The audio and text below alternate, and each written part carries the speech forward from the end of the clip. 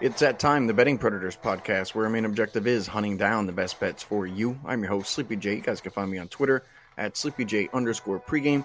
Joined here by the stats and analytics information guru, Mackenzie Rivers. You guys can find him on Twitter as well at Mac and Rivers. And you can find us both on the best sports betting information site on the web, pregame.com. All right, Mackenzie, here we go. Thursday night football. We've been pretty good with our Thursday night football games. This week we got the Carolina Panthers. They'll be on the road at the Houston Texans. Carolina, they're going to come into this one with a 2-0 record on the seasons. The Texans, they're 1-1. Panthers got both wins of the season against the Jets and the Saints. Houston, they get a win against the Jaguars and a loss last week, but a pretty good effort, I would say, for the Texans as they played a pretty good game against the Cleveland Browns. Line in this game, they have the Panthers favored, -7.5, -8, over and under total on this one. 43 is pretty much the consensus. Let's go ahead and bring Mackenzie Rivers in for the first question. Mackenzie, the line in this game right now, -7.5, -8. Do you feel that that's the correct line for this game? With a super low total in 43, and shout out to us grabbing that over 43, which was a ridiculously low total last Thursday night. But the 7.5 to 8 is a lot. When it's a low total, you got to separate by a touchdown plus. It's a lot, but I don't think it's necessarily enough when you look at just how bad Davis Mills was compared in the second half last week compared to Taylor.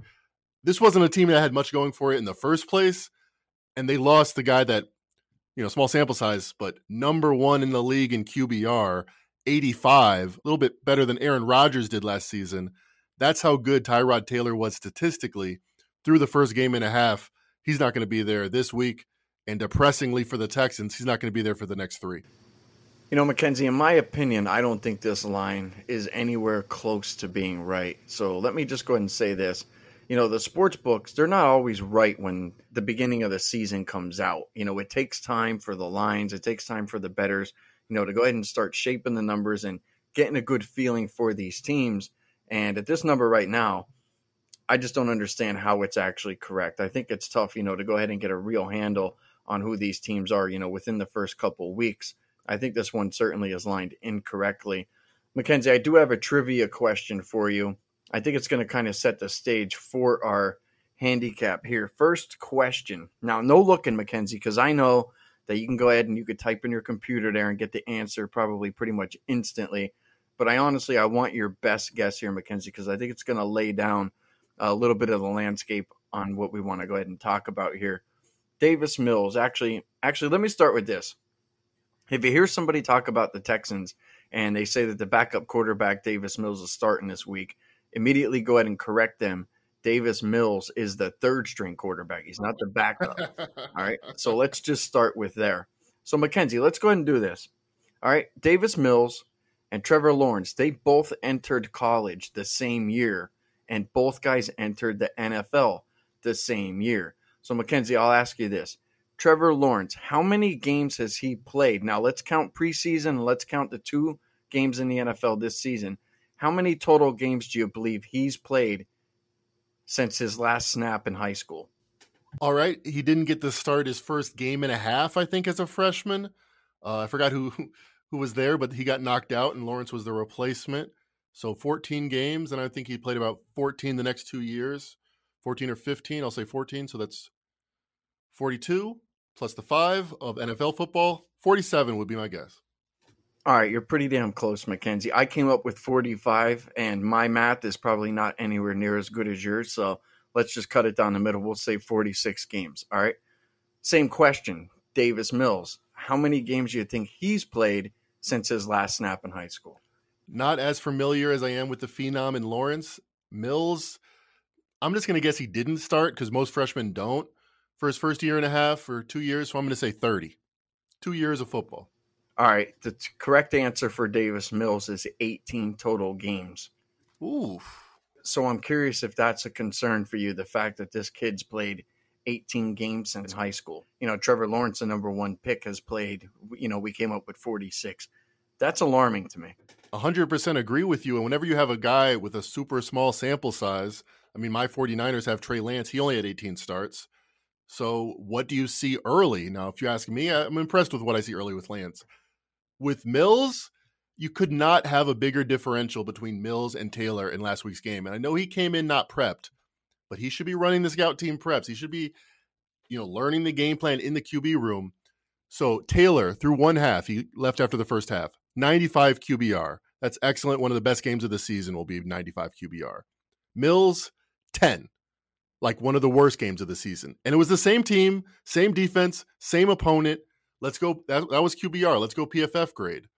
Taylor, 80 PFF grade through the first half. Very good. Elite. Mills, 33. That would rank last season. So they literally went from having a QB performing like one of the better QBs in football. I don't think Taylor is that, but small sample size, he had a great start to the season, to Mills, who looked like the rookie of rookies. Like Gardner Minshew came in a 6th round draft pick. He came in cold. Nick Foles, injured. Minshew, you're in, 6th round draft pick. He looked great against the Chiefs, or really, really good for a half. Mills, you cannot say that. Very small college sample size, like you said, and what little we've seen in the preseason and in the actual NFL, terrible. Just couldn't be less impressed, couldn't be more concerned if you're a Texans fan, unless, like most Texans fans, you just want to lose every game and get a high draft pick. So here's what I came up with, Mackenzie. I was digging through, and I noticed last week that he had a completion percentage, just as Davis Mills were talking about, of 44.4%. So I'm like, okay, we don't have a whole lot of data to work with this guy. So I'm like, well, let me go through, see what he did in the preseason, if he played or whatever. And he actually played all 3 games. He was 10 for 27 in one game, 10 for 16 in another, and then 11 for 22 in another. So I didn't add up, Mackenzie, to get the percentage, but overall, counting last week and the 3 preseason games, he was 39 for 83 across 4 games. My guess somewhere, Mackenzie, he's probably 47% completion percentage. My gut feeling says that would probably rank. I mean, it would have to almost rank like last in the league. I mean, that's just my guess. But what's the percentage of that? 39 out of 83. Your math is excellent, Sleep. 47% exactly. And the numbers you just read, that one that jumps out to me is 4 for 4. He's played 4 games. He's gone over 50%, which would be last in the league. 0 times. He's gone worse than that every single time. Wow, those preseason numbers are really eye-popping. I was pretty, down on him from just seeing half of football, but those preseason numbers clinch it. The only sample size we have of Davis Mills is worse than bad. Now, I will give him credit, Mackenzie. He's here for a reason. He has to be, a pretty good quarterback in order to actually be, a third-string quarterback on an NFL team. But one of the things I heard that was alarming is that Stanford was supposed to be nowhere near as good as they were, in years past. That had he stayed on the team this year, he actually would have looked bad, and there was a chance maybe that he wouldn't even have been drafted. Now, I mean, that's just report stuff on the news, and they say all kinds of craziness, so you never really know what to believe. But here's one of the things that I came across. He's played in 4 games, as we just mentioned, Mackenzie. He has 47% completion percentage, but he also has 5 interceptions, in those 4 games. So he's averaging, 47% completions, and he's averaging 1 interception, per game. Actually, let me go back a little bit, Mackenzie, and kind of fix this a little bit. He played in 4 games, but he actually only played, if you actually add up, because he played a half, and then another half, he actually only played 2 full games, and he has 5 interceptions. So I don't know if that makes you even more concerned, but I guess it does to me, being that the sample size is now smaller for the games, but the 5 interceptions still stands true.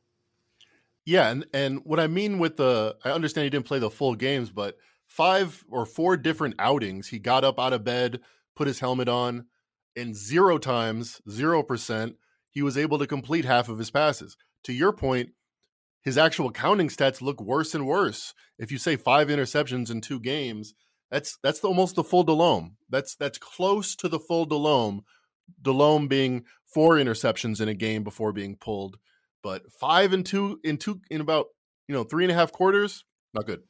So here's another concern that I have, and I think that this is probably going to ring true now. I think maybe later on in the season it might not. But you have to consider the fact that Watson was a starting quarterback for this team. He knows some of the guys on the team. He worked with those guys. And then it was like, all right, well, Deshaun's not going to be on the team. Tyrod Taylor is going to be our guy. I'm guessing that Davis Mills, probably with guys like Cooks and guys like Ingram and David Johnson, that he has actually very, very limited amount of reps with those guys, because the preseason was only 3 games. There was a week off, and then it was, well, let's get right into, week 1, week 2, or whatever the case might be. What percentage of snaps do you think that he actually got, with this starting group? My gut feeling says, Mackenzie, 20% might feel right for him being, third string backup starting with the starters. Well, Deshaun Watson was playing safety in the summer, so I don't think he stole a lot of reps from him there. But to your point, and I've actually talked to my uncle about this, about how the league has changed. It used to be where your first string, second string, third string QB would get snaps, would get, some time with the starting center and the whole deal. Not the case right now. With the limited practice, with the reduced schedule that the collective bargaining agreement has brought upon the NFL, either you're starting and you're getting 100% of the snaps in practice. Now, this is practice, not training camp, different. Either you're starting, that's Bills this week. He's going to get 100% of the snaps. They're going to try to get him ready, but it's a short week. Last week, he got 0 snaps with the first team. I'm confident in saying that. And now in 2 days of practice plus, a flight back from Cleveland, the odds are he's not going to have the rapport that you would want for a starting NFL caliber quarterback with his teammates. And the fact that we're talking about he's not going to have the rapport with those guys, 47% completion percentage, I'm not going to bet that it's going to go down, but I'm going to say that there's probably a pretty strong chance, unless he's dumping it off to the running backs, that he probably doesn't exceed 47% completions. And, in the small sample size that we have, it says that, that's kind of the guy who he is. But, what I do want to talk about here, Mackenzie, I don't want to just continuously beat up on this guy, but what I do want to ask you is, what has the line done in Vegas since Tyrod went out now to Davis Mills? Where did the line open up? Where's it at now? Where do we think it's going? I think that's important because, if we want to make a bet now, we have to do it now. If we think the line's going to move, in our favor or against us, and then, vice versa with, if it moves against us. In the last 6 hours, we've seen this line move from 7.5 up to 8 in most places. I'm looking at 8.5 right now at DraftKings. I wouldn't be surprised if even by this time tomorrow, it's 8.5, 9 most places. I think a lot of people are doing the same math that we are. Now let's talk about the adjustment. A small part of the adjustment has to be that the Carolina Panthers looked great. They beat the Saints by 20-something. Maybe a point upgrade for them. So take that out. That means that the transitive property, the Texans have been downgraded 4 points and counting by the market just from switching Tyrod Taylor, himself a backup quarterback in most situations, to Davis Mills. This was 3.5 at the open. The moment that Taylor was announced out, it reopened at 7.5.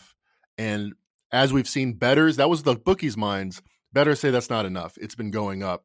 So probably at this point, safe to say there's a 5-point adjustment from Tyrod Taylor, not a starting level quarterback in many people's opinions, borderline top 30, to Davis Mill, probably top 60 at this point. But to your point, we don't have to bash him. We don't have to continuously bash him. We can just make money at his expense. And it's very telling there are no Davis Mills props out there, because I was thinking he's going to throw an interception. He's going to go under his total. He's going to get sacked. And I still think all those things are true, but I can't bet it directly. So there's other ways to attack it.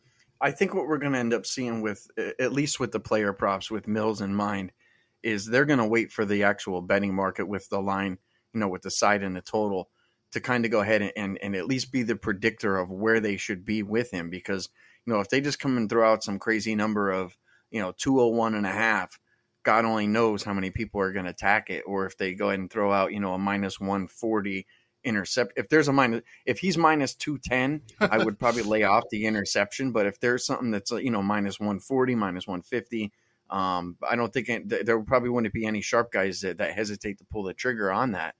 But like I said, let's not bury this guy, completely, because I'm sure we can go ahead and find some positives for Houston. I think one of the positives for them is the fact that they went into the preseason as, probably the worst team in the league. Would they have 4.5 wins for their, season win total? They won a couple games in preseason. They go into week 1 and Were they an underdog in week 1, Mackenzie? Because they won outright when they beat Jacksonville. They closed as a 3.5-point dog. In the summer, when it first opened, it was 1.5. It was 3 by the first week of the season. And then more and more money against the Texans on Sunday, week 1. Closed Jaguars plus 3.5. The Jaguars might be the worst team in the league.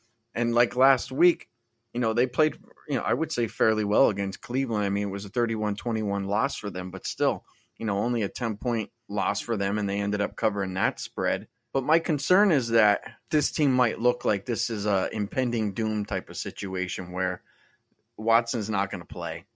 Tyrod's going to be out for 4 games.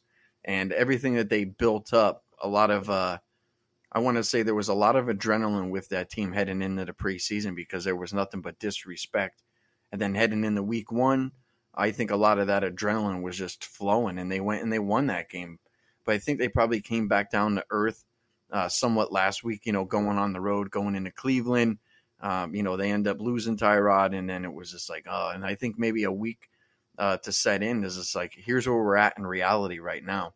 So let's not bury this guy completely, Mackenzie. But what I do want to do is I want to talk a little bit about Carolina. You mentioned one thing that I actually disagreed with. You said that they played well last week, or they played very good, or something like that. I actually think Carolina underperformed last week. Like, they didn't have like that game where they just looked super flashy. Like, it was the game that they really wanted to get under their belt. I feel like this is that game. Like, if they go in and let's say they don't cover, that's a monster disappointment. If they don't go out and probably have, I want to say, if you wrap up all the games at the end of the year and they could point their finger at one game, they could say that was the best game of the year. That was the game that they didn't even stand a chance. Sam did his thing. All our guys did everything. The defense did everything. Like, this should be the game. This should be the circle the wagons. I'm going to go out and we're going to kick your ass on the road, and we're going to be 3-0, and then we'll figure it out in Dallas when we get there. That is a sharp, only in dreams type moment, because the knee-jerk takeaway from the Panthers killing the Saints last week is that they played the perfect game. You dig into the numbers, they only ran for 2.7 yards per carry. Sam Darnold had under 100 passer rating. If you look at their offensive performance by DVOA, a great way to sum it all up, Football Outsiders produces offensive and defensive DVOA.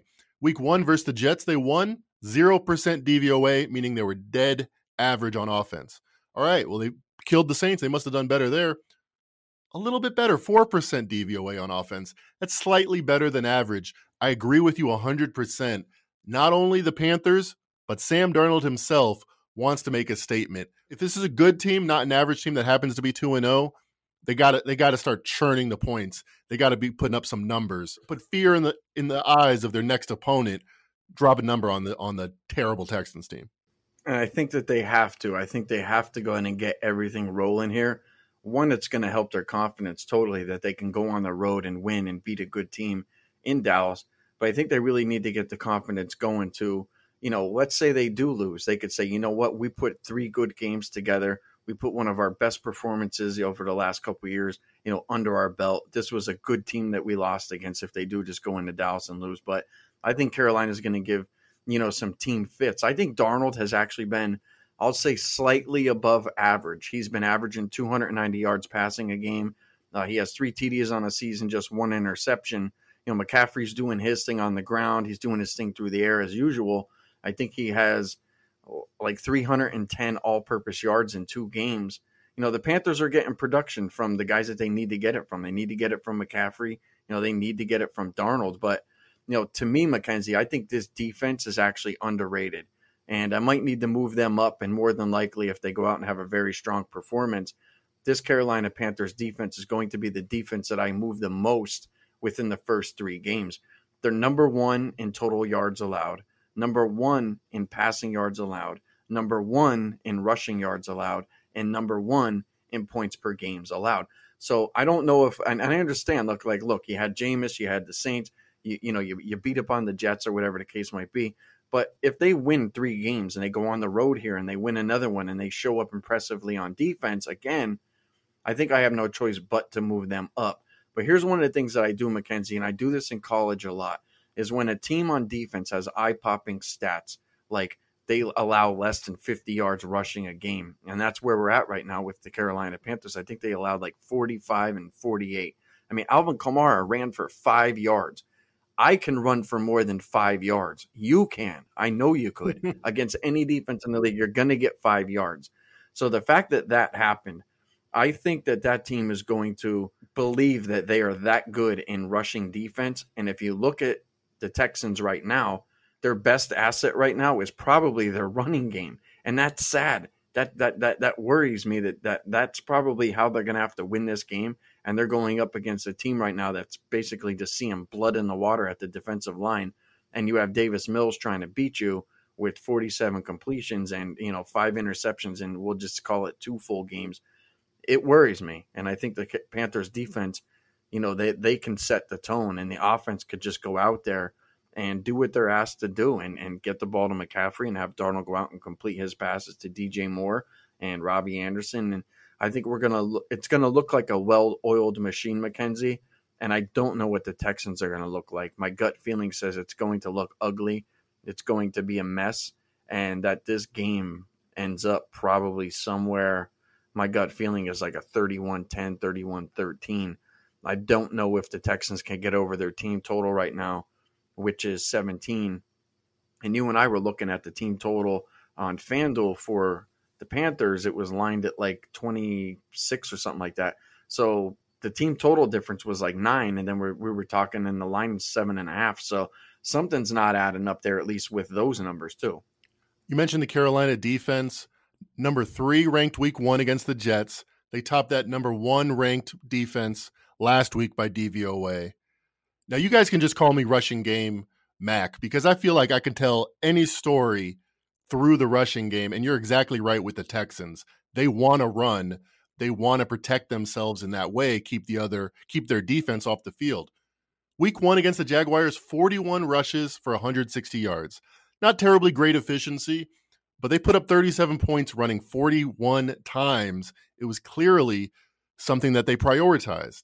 In week 2, they probably would have ran it 41 times too if they weren't trailing and if they were getting more production. After Taylor went out, the Browns said, okay, let Mills beat us, because you're not going to beat us any other way. We're going to let Mills try to beat us. Only 2.9 yards per carry week 2, only 82 yards despite running 28 attempts above league average. I think they're going to try to put it on the ground. Panthers might be, along with the Bucs and the Saints, the one team you can't do that on. They're going to force Mills to try to beat them. Don't think they can. It sounds like you like the side. I'm heavily leaning towards the side, but to me, this is at minimum a great teaser leg. I'll just throw one out there. I think the Ravens have a very good chance of winning at Detroit. So that would be a play for me. Do a teaser on the Panthers and on the Ravens. Both got to cover 1.5. Yeah, I think if you can get to 7.5, Mackenzie, you go ahead, you get yourself in a 6.5 point teaser without a doubt. I was thinking that for sure. I don't even think that that's like, one that you consider. That's kind of, you have to pretty much auto play that. But look, I have no problem laying 7.5. I don't have any problem laying 9. I think this line's going to end up, closing at 9 at kickoff. I think that that's where it's going to be. And I think one of the things we could probably go ahead and wrap up the podcast with, Mackenzie, is we don't know how bad this Texans defense is. Last week, they gave up 31 to Cleveland, and a lot of people are like, well, that game was close. They held Cleveland to 31, if you want to say they held them there. But I'm pretty sure you heard the news, Mackenzie, is that Jarvis Landry went out of the game, and all the air completely went out of Cleveland. Offensively, defensively, like that hurt that team. So I wonder where they could have been. Could that score have been 38 to 14? Could it have been, 41 to 10? I don't know. But I know one thing, coming into the preseason, I had the Texans rated as my worst defense in the league. Now, look, let's give credit where credit's due. They stepped up. They played pretty well. But I just wonder that they're running into a buzzsaw here, which is actually, it's kind of funny to say that about the Panthers. But I have to go back to, I think that this is a circle the wagon game for them. They have to get right. They have to get everything rolling and in motion. And this is the team you have to do it against. And if you can go on the road and get a good convincing win where your offense and defense are just working together, and you can go into Dallas, with some confidence that you can go 4-0, then hell, I think that they have a really good chance to not only cover this number, but actually blow this game totally out of the water. So I have no problem laying points here, Mackenzie. I think they win this game probably by 3 touchdowns. There's nothing that I can come up with that tells me to go ahead and take the Texans. And I've been in this position before, Mackenzie, where I've handicapped games and I felt extremely confident and the game didn't work out well. And I said, well, what did you want me to say in my handicap? Did you want me to write down that Sam Darnold was going to turn it over 3 times, that my starting running back was going to go down the second play of the game, and that my kicker was going to miss 2 kicks off the upright? Like, it takes that type of a handicap in order for you. Like, I feel like it's that kind of handicap in order for me to get beat. And no professional handicap in their right mind is going to go ahead and say, here's all the crazy shit that's going to happen. Here's how we're going to get beat. And that's the way I feel about this particular game is I need that type of handicap to beat me. And look, it happens. Trust me, it happens. It's happened before. And I'll tell you, it'll happen again. But I don't believe this is the game that's going to happen. So that's what I'm going to do there, Mackenzie. I'm all over Carolina this one. I think they blow this team right out of the water. You convinced me. I don't think – it just only playing devil's advocate is the reason to play the Texans and really not to play the Panthers. We talked about before the pod, sometimes like you said, you keep handicapping, you look for the devil's advocate argument, and the more you look, the more your first answer seems correct. I haven't finished this study yet. This is something, I love talking sports with you, but my day job, I got to research sports for pregame.com. And one of the studies that I'm, currently a little behind on here at 9:00 on a Tuesday, hanging out with you, is how do new coaches do on Thursday night? Mine and RJ's theory, mostly RJ's, I'll give him credit, but the theory that I'm verifying for him is that when you're a brand new coach like David Culley is, you have a short week, you have less time to prepare, less time to get your guys, the operations is not set, you don't know where certain things are going to be. They are traveling this week back from Cleveland, late Sunday, early Monday.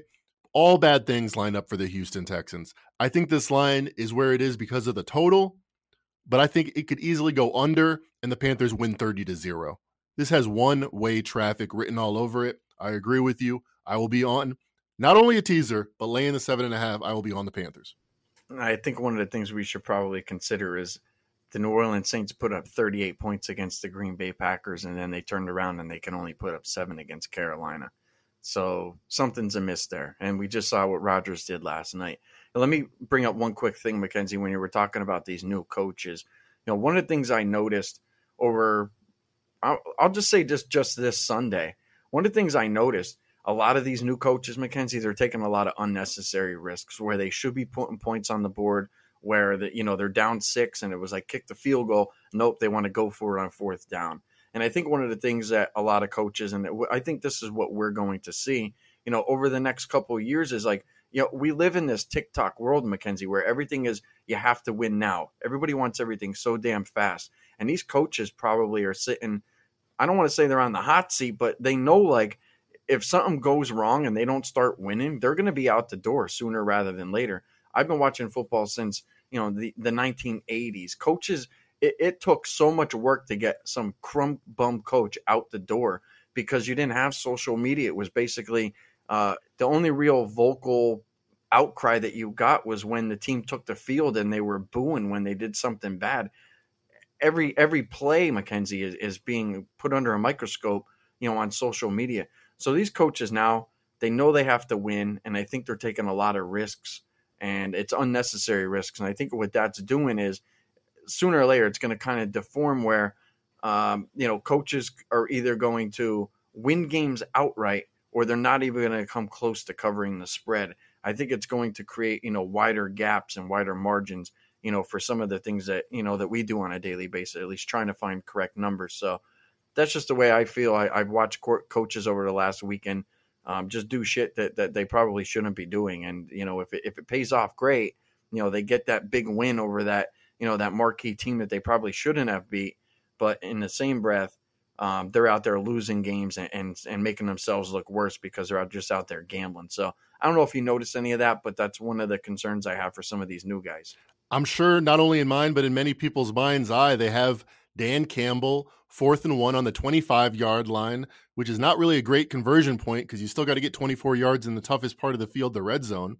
Not only does he go for it on 4th and a long 1, but he throws it. he throws for it, which is what coaches, like the zeitgeist of the NFL is you got to go for it on fourth down.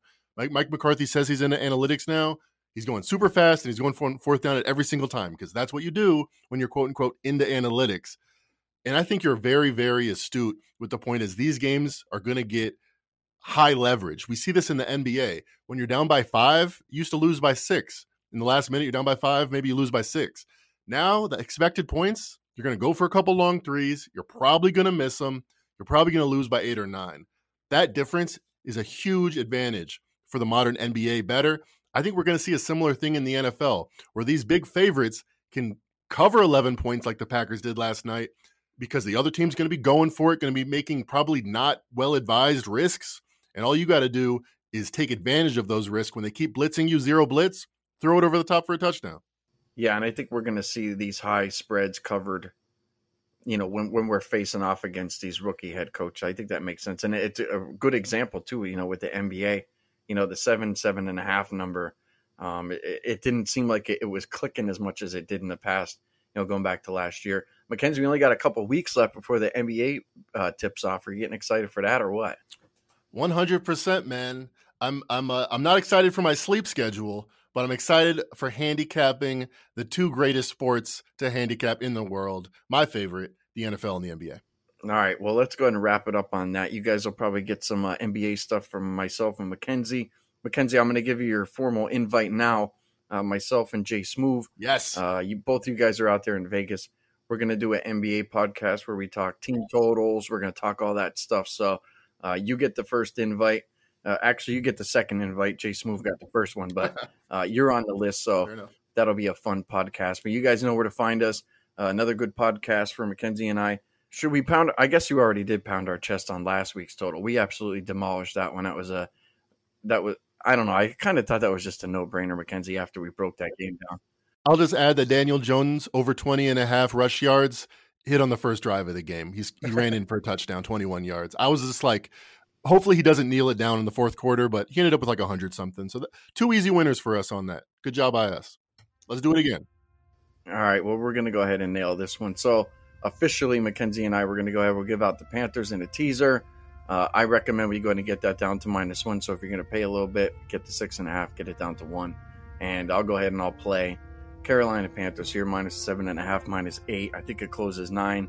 Even if you get to it late, I still feel very, very confident that this game won't be close. I see this one ending right around 3 scores. So with that said, you guys know where to find Mackenzie and I. You can find us on Twitter at @SleepyJ_pregame, at Mac and Rivers. And you guys could always find us on the best sports betting information site on the web, pregame.com. With that said, I'd like to wish you guys all the best of luck on your Thursday night. Enjoy the game.